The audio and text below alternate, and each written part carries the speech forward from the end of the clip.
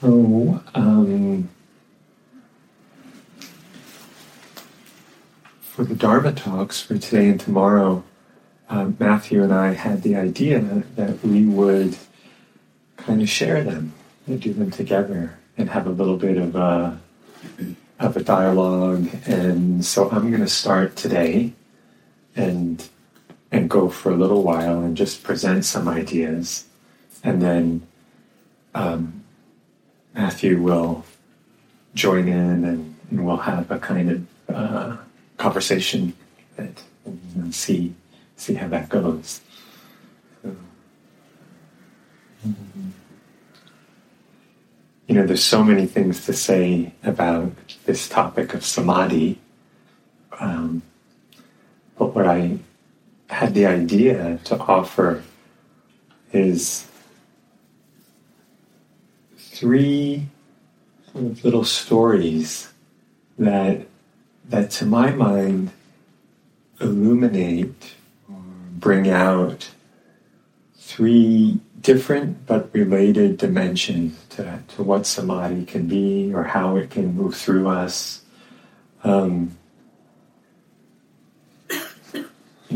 Just to give a little definition or clarify terms, this word samadhi is a Pali word and is usually translated as concentration. And in some ways, that's a little bit unfortunate because I think concentration in English there's something good about it. I think that's one dimension of it. But concentration in English, or at least in my mind, implies a kind of efforting and, really narrow and efforting and, concentrate and whereas samadhi is, maybe more of a sense of gathering and centering and this soft, spacious stillness, it has a different feeling. And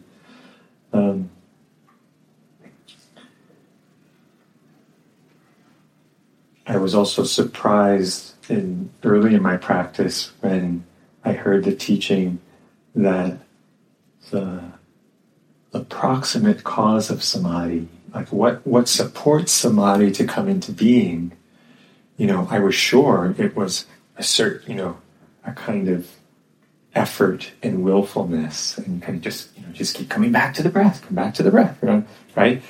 And that there's a place for that, but that kind of samadhi gets limited really quickly.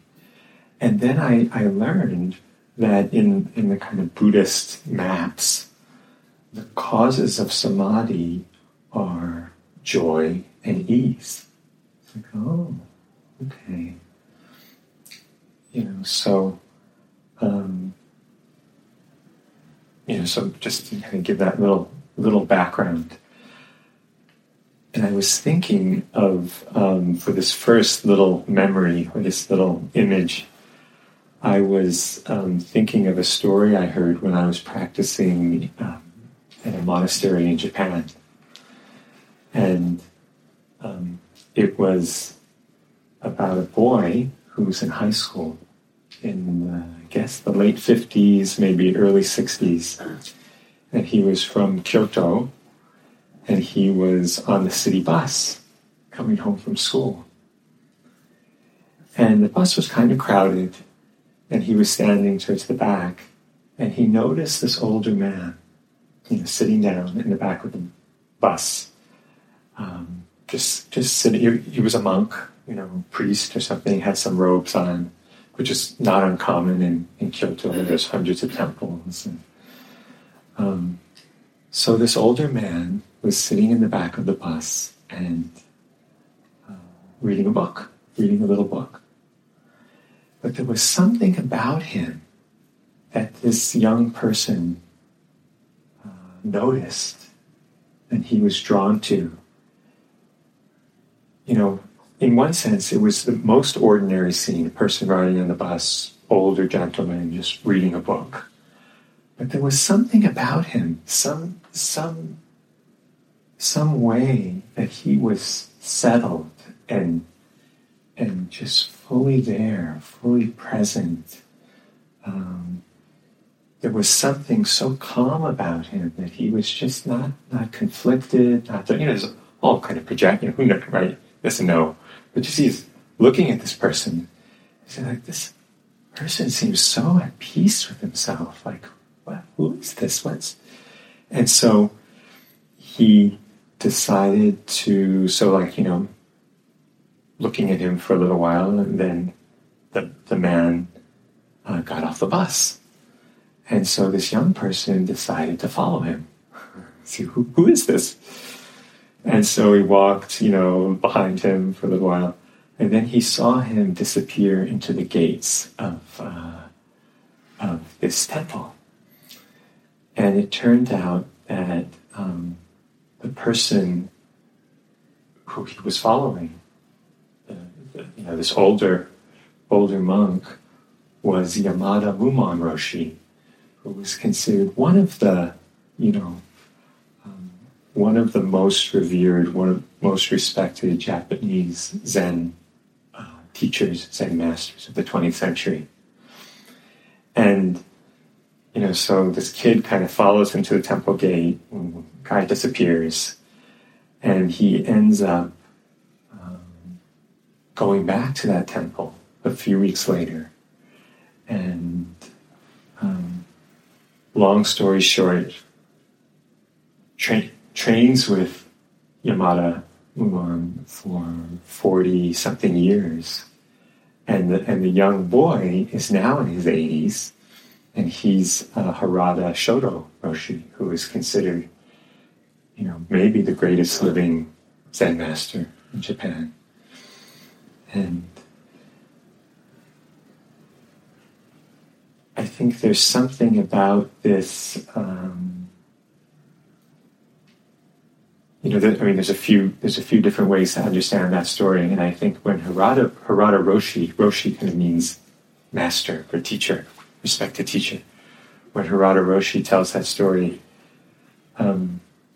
he said one way he describes it is to see Mumon Roshi, something in him, some quality of faith or confidence or inspiration was aroused.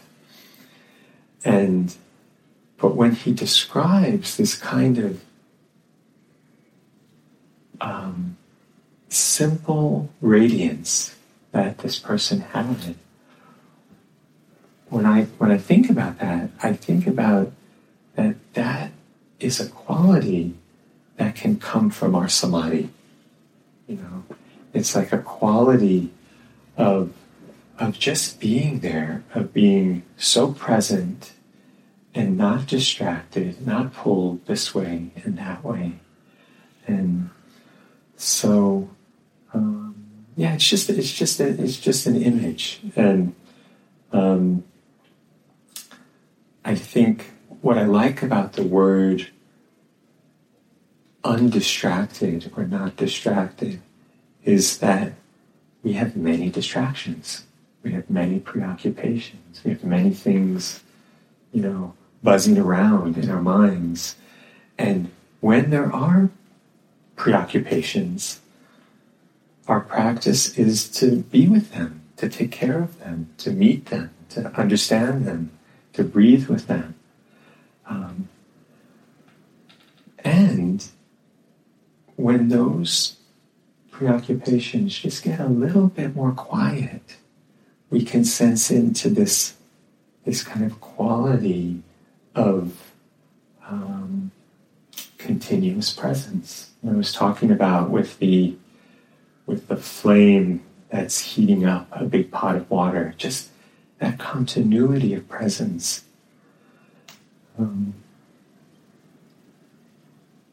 So maybe we could say one dimension of samadhi is non-distraction or undistractedness. Sometimes there's a question of the difference between samadhi and mindfulness. And I just wanted to, one way that I understand that is a moment of awareness is a moment of mindfulness. And it's actually not that hard, not that difficult to be mindful for a moment. Someone calls your name, you're like, what? I'm there. We're mindful. But to be mindful for one moment, and then the next moment, and then the next moment, that's building samadhi. So like the substance of samadhi is mindfulness. But it's these moments that are one after the other, after the other. Does that make sense? You kind of get a feel for that? And this is something we all know. We all can do this. We do this in our life. When my children first started looking at screens, I really had an appreciation. I try not to show them a lot of screens, but sometimes they do. And I had an appreciation of just the innate human capacity for samadhi, because with no training, they can be totally quiet, totally still, totally present, and it's like, hey, mama, hey, nothing else exists. They're just there, and we know that we have that quality of mind. You go to a movie, you kind of just get absorbed into the story and the characters and the music and so we know how to do this. This is a natural human capacity, but it's different to be absorbed in some drama or some show. Usually we're absorbed in our own drama, our own show, and the mind is showing us many movies, many images and memories, and we just get pulled in and taken away with them. So the kind of trick is to be absorbed in the present moment. So it's just redirecting this natural quality of mind that we know. So the second dimension of samadhi, I'm calling it non-separation. Another way of saying that, or a positive way of saying that, is a kind of merging or a kind of absorption. When we're meditating, at first it's like, I'm here and I'm going to follow my breath. In, breathe out. We may get distracted, we may come back, but there's this sense of I'm here, I'm in the control tower, and I'm going to just breathe and follow my breathing. So there's two things going on. But the more we practice and the more we simplify and kind of let go of whatever is extra, even the sense of I'm doing this, how am I doing, etc., etc. The more we can just simplify and let go of what's extra, then sometimes there can just be a sense of breathing is happening. It's happening on its own. I'm not doing it. And it's like we're absorbed into the breathing, and we're merged with the breathing. But it's just an example for the breath. It could be the sensations of body. It could be a sound. Sayadaw U Pandita this great Burmese meditation master, used to talk about using the sound of his roommate snoring to go into samadhi. To just just to merge with that. Merge with that. And so to illustrate this quality of non-separation, so there's non-distractedness, just continuous moments of mindfulness. And then non-separation, I wanted to read this memory that a friend of mine wrote when he was a young monk in Japan, and he was staying at the temple of Harada Tangen Roshi, who was known as Roshi Sama. Some people called him the old Buddha, something. And he was also a very revered teacher. And so they're talking about hitting the drum. In a Zen monastery, the drum is, they have this big drum, and the drum calls you to the meditation hall. It's like boom, and then boom, and then boom, boom, boom, and boom, boom, boom, boom, boom, boom. So it gets more urgent.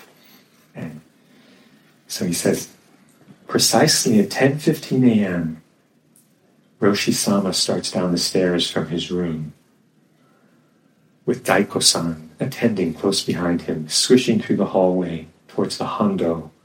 That's another room where the monks gather.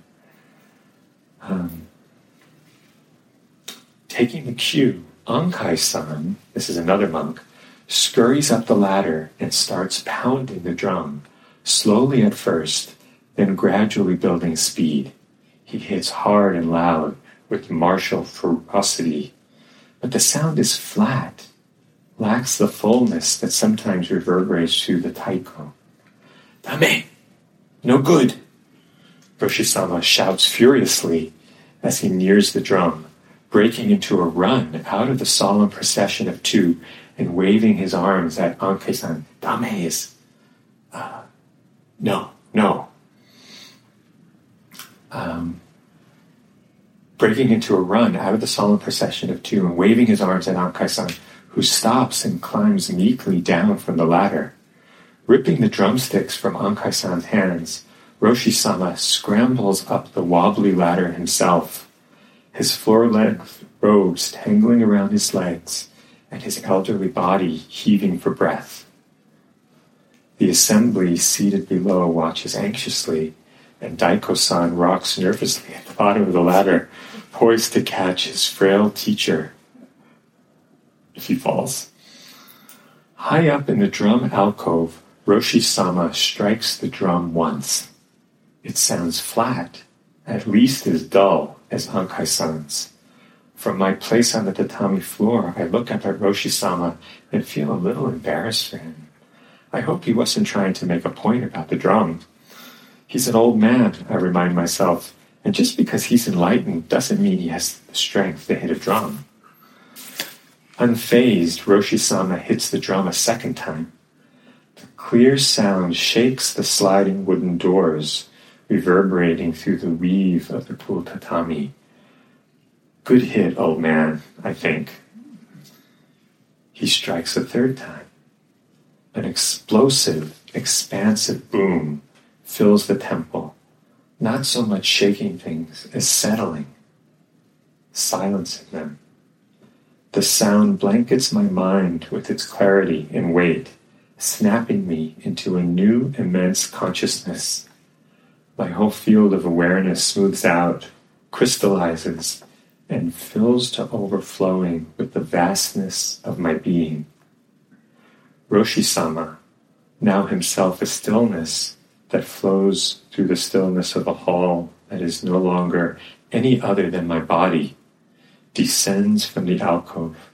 He crosses his legs under his robes at his seat, rests a moment, completely unmoving in his place, and then addresses the assembled monks and lay people. I hit the drum 3 times just now. The first time, I hit it like Ankai-san had. Ankai-san, your hits were no good. Your arm was extended. Your body was bent. You were off balance. The way you were standing, it was impossible to hit the drum well. The second time, I hit it correctly. There are ways to do things. When you do things in certain ways, it becomes easier to become one with them. When your body is close to the drum, you can hit it with ease. When an action comes from your hara, that's your center, right here, your hara. When you hold the drumstick with your hara, the result is always excellent.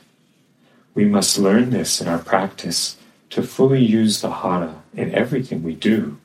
That is the way I hit the drum the second time.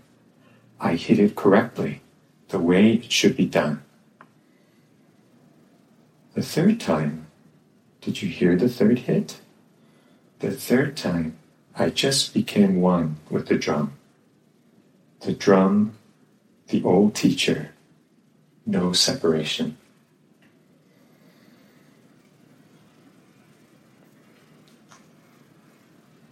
So, I like this story, and so this is another element, another dimension of samadhi, to just be one with what we're doing. You know, my teacher used to say about Suzuki Roshi, I love to watch him put on his sandals, you know, because he had that quality, you know, it was like just totally there, totally one with that.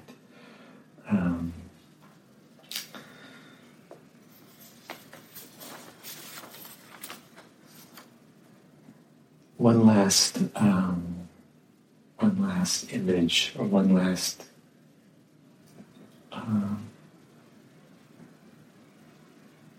aspect of samadhi, which I think for me is a little bit more of, I don't want to say it's the recipe for samadhi, but it's a little bit more like, okay, this all sounds great, but how do we do this? What does this mean?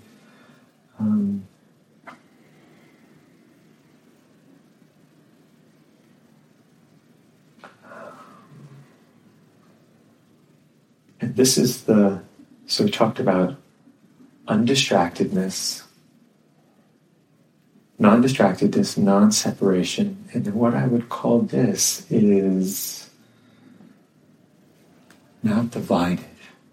When we're not divided in ourselves, when we're not in conflict, when we're not resisting what's happening, this is the ideal condition for samadhi to arise. And so Suzuki Roshi, the founding teacher of San Francisco Zen Center, would talk about to accept things as they are, again and again. The deep meaning of meditation is to help us accept things as they are. And I think of that this way is a way of kindness with ourselves. It's a way of softness. And Suzuki Roshi was known, it's kind of teased as a Zen master, because he was known for being so sweet and so soft. And of course, you know, the American students loved him because he was so encouraging, and to have this big, soft, spacious mind that can hold whatever's happening just as it is. And isn't it nice to be met by someone like that? And, you know, to be, that whatever we bring, it's held, it's embraced. And that sounds nice, right? It's kind of like ideal father or grandfather or something. Well, I've met Suzuki Roshi's son. And he said, that's not how my father was. And his father, he said, was very strict when he was in Japan. Very strict. very exacting, had very high standards for his son. But their family went through a terrible tragedy. And I first read about this in the biography of Suzuki Roshi, which is called Crooked Cucumber. Some of you might have seen that book. It's a great book. But when Suzuki Roshi was younger and in Japan, had young children, a monk who was staying at their temple and who was basically mentally ill, disturbed. He, on a day when Suzuki Roshi was not at the temple, that monk attacked his wife and killed his wife. This terrible, terrible thing that happened, terrible tragedy. And then Suzuki Roshi said to his son, after all of this happened, please don't blame this monk, please blame me. Because he had, among other reasons, he had insisted, the family wasn't comfortable with this person, but he had insisted that he stay, let him stay at the temple, he needs a place to stay, kind of thing. And so when I learned this, I thought, this kindness, this mind that is so wide and so spacious and it can let everything be exactly as it is, that is a hard one, a hard one quality. It comes from knowing pain. It comes from knowing suffering. And when I remember that, it's like, there's an incredible depth to that, incredible strength in that. And then so the Suzuki Roshi who we knew and saw and learned about, I don't know exactly why he was so intent on coming to the West and sharing Buddhism. But maybe it was also a chance for him as like a kind of reset, or and what he brought was this kindness. It was this sense of that practice in Samadhi is about deeply healing the divisions that are within our heart, and a kind of wholeness or a kind of sense of completeness within ourselves. So maybe I'll stop here and just leave you with this sense of, if any help or makes any sense, the sense of Samadhi as non-distraction, non-separation, and non-division. This accepting quality. And the image I love for that is just the way a glass of water can be cloudy when it first comes from, not so much here in California, I guess, but where I grew up, it was always cloudy in New York. And you just knew that if you left it alone, didn't do anything, the water would become clear. And so maybe we just need to leave ourselves alone, leave things as they are. And this quality of stillness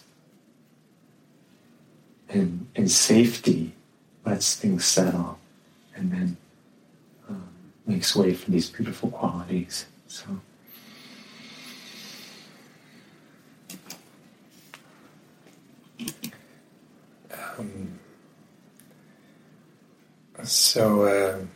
Thank you. So we thought to do a little bit kind of interview style, that I would pick up some theme that's been said, and explore that. Pose a question back to you, Max. And so,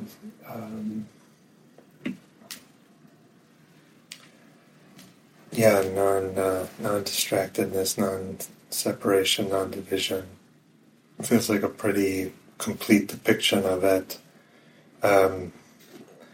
As you were talking, I flashed back to a moment when one of my teachers, I was sitting a retreat, and one of my teachers sort of, I don't remember exactly what was described, but it was some species of like bliss or something everyone wants, And at the end of this like very compelling sort of depiction of what's possible in the heart, he said like, well, I've just given you an entirely new way to suffer. Yeah.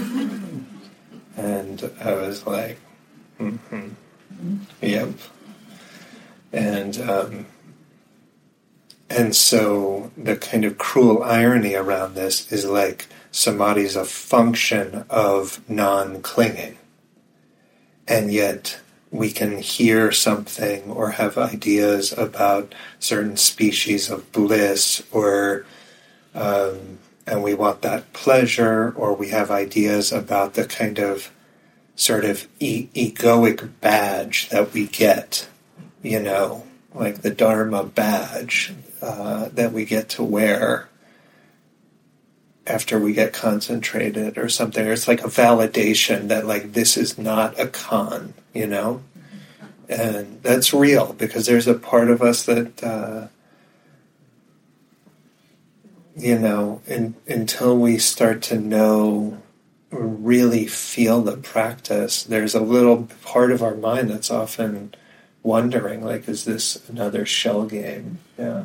Or is this like, was the Buddha talking about me? I know he's talking about you, but me? So we have these kind of like very tantalizing descriptions, right? And yet it's the fruit of letting go, of like relinquishing a certain kind of willfulness. And so wondering if you can share a little like, how much have you gotten tangled up in kind of cycles of craving around that? How have you sort of freed yourself from kind of fixating and trying to kind of almost like cling your way into samadhi? Yeah. No, it's a great question and great. It's the occupational hazard of talking about practice, because we, I think it's helpful to know that there's a sense of, the practice is onward leading, and there are, and there are interesting milestones, along the path, but there's no suffering like Dharma suffering, and so many retreats of like, I went to, I remember once I did a long retreat, and it was something like a month or something, and, felt like, okay, some samadhi is developing. So I said, well, I'm going to go seek out the strictest, most intense concentration master, Pa Sayadaw, who, is a person, monk, in our tradition. And his whole practice was basically, don't do anything else but be with the breath, like right there. This very particular way, find the breath. And you went to see him every day and reported how many breaths you could stay with, and it was like, and I, got into it and started really getting into it and really, it was so close, I could taste it, but he kept saying, well, keep he wanted something to happen for me. And just day after day, it wasn't happening. And I was, pushing, looking. And, of course, years later, I realized that I was so focused on what I was, it was like I was focused on the technique, but I had almost no awareness of how I was doing it. So I thought, I just have to be with the breath in a very careful way. Okay, yeah. But I wasn't focused on how I was doing it. And if I had even peeked a little bit at how I was doing it, I would have seen that there was a lot of striving, a lot of clinging, a lot of pushing, a lot of me who needs to get something for get it now, and so in these kind of endeavors we can be our own worst enemy, or it's like that's like the edge of how do we refine our effort. And I would say I had a lot of motivation, but I had almost no sense of looking at the quality of my effort. And so I learned to back way off. And that's why I like to focus on, this quality of accepting, this quality of spaciousness, of letting everything be the way it is, as it is, because then we're not resisting what's happening. So we're healing that separation, that division. If we always want something to be happening that's not happening, we're just pushing against ourselves. So like the what and the how, and to be really, to give a lot more emphasis to the how. That was my experience. But it was like a lot of suffering to get there. And you say this, I'm sure teacher said that to me. I didn't believe it. And I think part of the problem is not that it doesn't work to push, but that it almost works. So I'm getting there, getting closer, and you kind of, something's happening, and something is happening, but we're still, there's still this big extra obstacle there. So, what do you think? What about you? What do you? You look like someone who understands suffering. Sorry, what that means. That's awesome.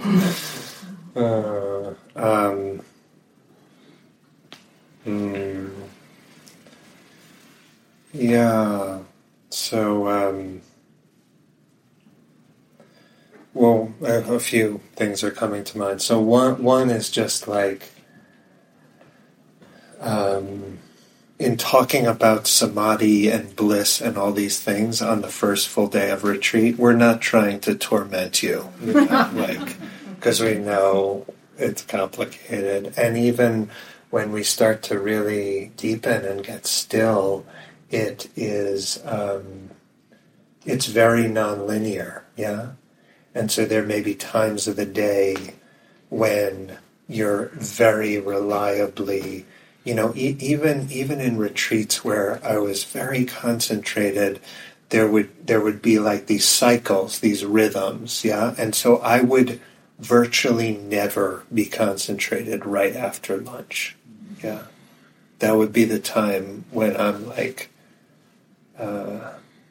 ready to resign my meditation teacher card, or whatever, It's just humbling time to practice and these kind of exertions of energy, and then we kind of depleted, and the concentration will tend to co-vary with the level of fatigue, and so we get absorbed in the visual imagery. And so, just a ton of kind of permission and forgiveness around that, and picking one's spots, and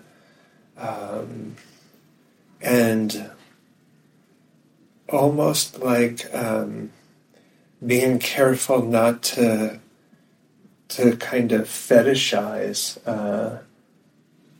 samadhi,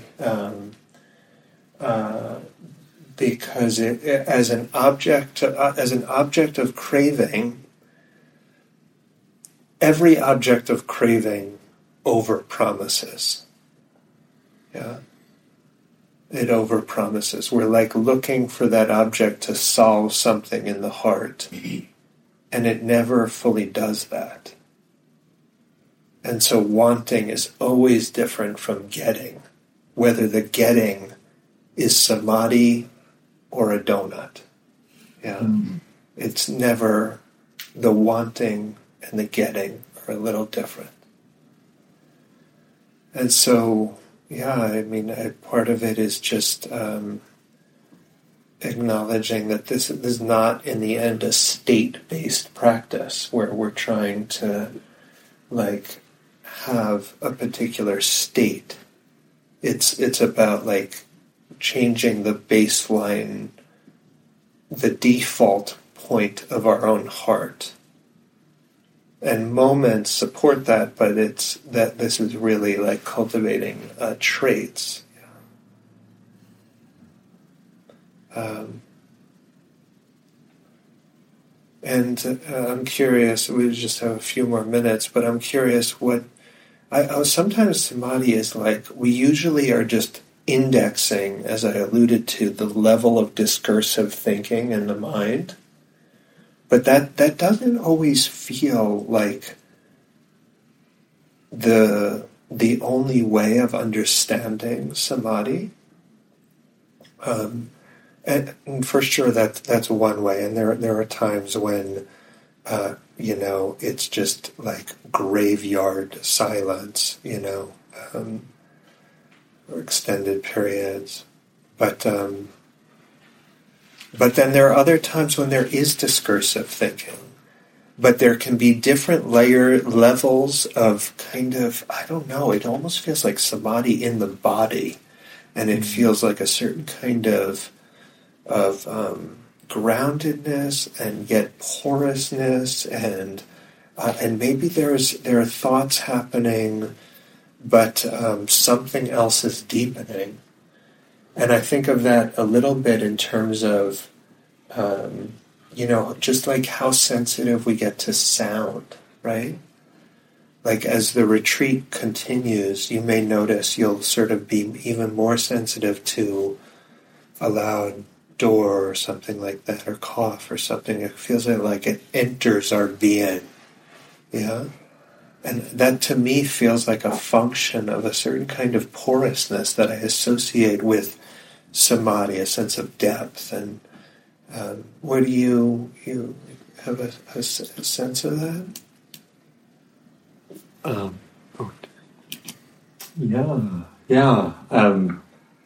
Sometimes I think about it like one function of samadhi. Sometimes it almost feels like the sensitivity of the senses get dialed up. So it's we're normally, someone, whatever, coughs or, it's doesn't really register, but there's a cough, it just really came in because we're sensitive and we're open. And I think there's so many different ways that samadhi can manifest, but when it's in the body and through the body, I feel like that's a particularly beneficial kind of samadhi. Some forms of samadhi can be a little bit more dissociated, and then some can be more integrated in the body. And it also makes me think of something which may bring it down to earth, and maybe this is a good place to sort of wind down a little bit, but it was also a revelation for me and a surprise to understand the relationship between the hindrances. Are you familiar with the hindrances? You're going to hear that a lot in talks, but these are like the ways we get distracted and preoccupied with desire and aversion and restlessness and anxiety and laziness or sloth and torpor, whatever, and doubt. Those are the classic five. I used to think that, you have to do, it's like, well, I have these hindrances, so that's already something. And then when those hindrances finally quiet down, then I can be with the breath and cultivate samadhi, And what I didn't realize is that the only thing that is, if you could even speak like this, that's sort of in between us and samadhi are those hindrances. Like, it's not like there's some whole other thing we need to master and do. It's like when those hindrances start to just soften a little bit. It's not like we have to, I don't have desire anymore. I don't have fear anymore. It's just like we all have moments, hindrance-free moments, ordinary hindrance-free moments. And when those start to soften, this wholeness is there. It's just there. It's as close and as natural and as ordinary as anything. And it's just, we just get pulled and pulled and pulled. So, for me, that brings it down to earth, because it's like, it's not like I have to be some superstar Olympic meditator. It's to actually just be willing to meet these hindrances with some mindfulness and some care and some love, and stay there, hang in there, and stay connected. And yeah, as you're saying, I think that opens us up. The hindrances are ways of avoiding the moment. They're ways of sort of separating ourselves. And when we're not using these strategies, it's like we're just there in this very simple, open way. So, okay. Thank you, Sven. Okay. Yeah. Okay. To be continued. To be continued. Yeah. So we'll keep going tomorrow, and the kind of connection of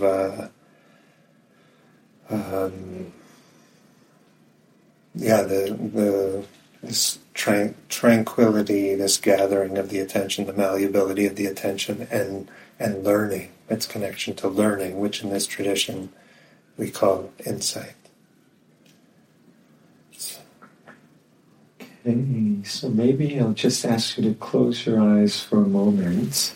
That was a lot of words of dubious import.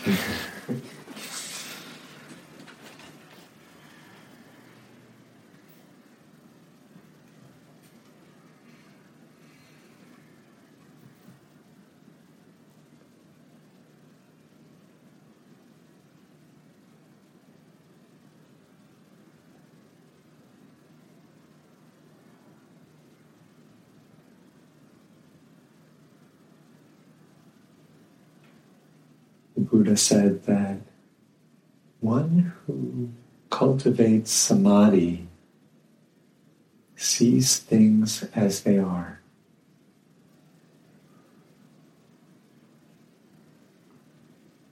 May each of us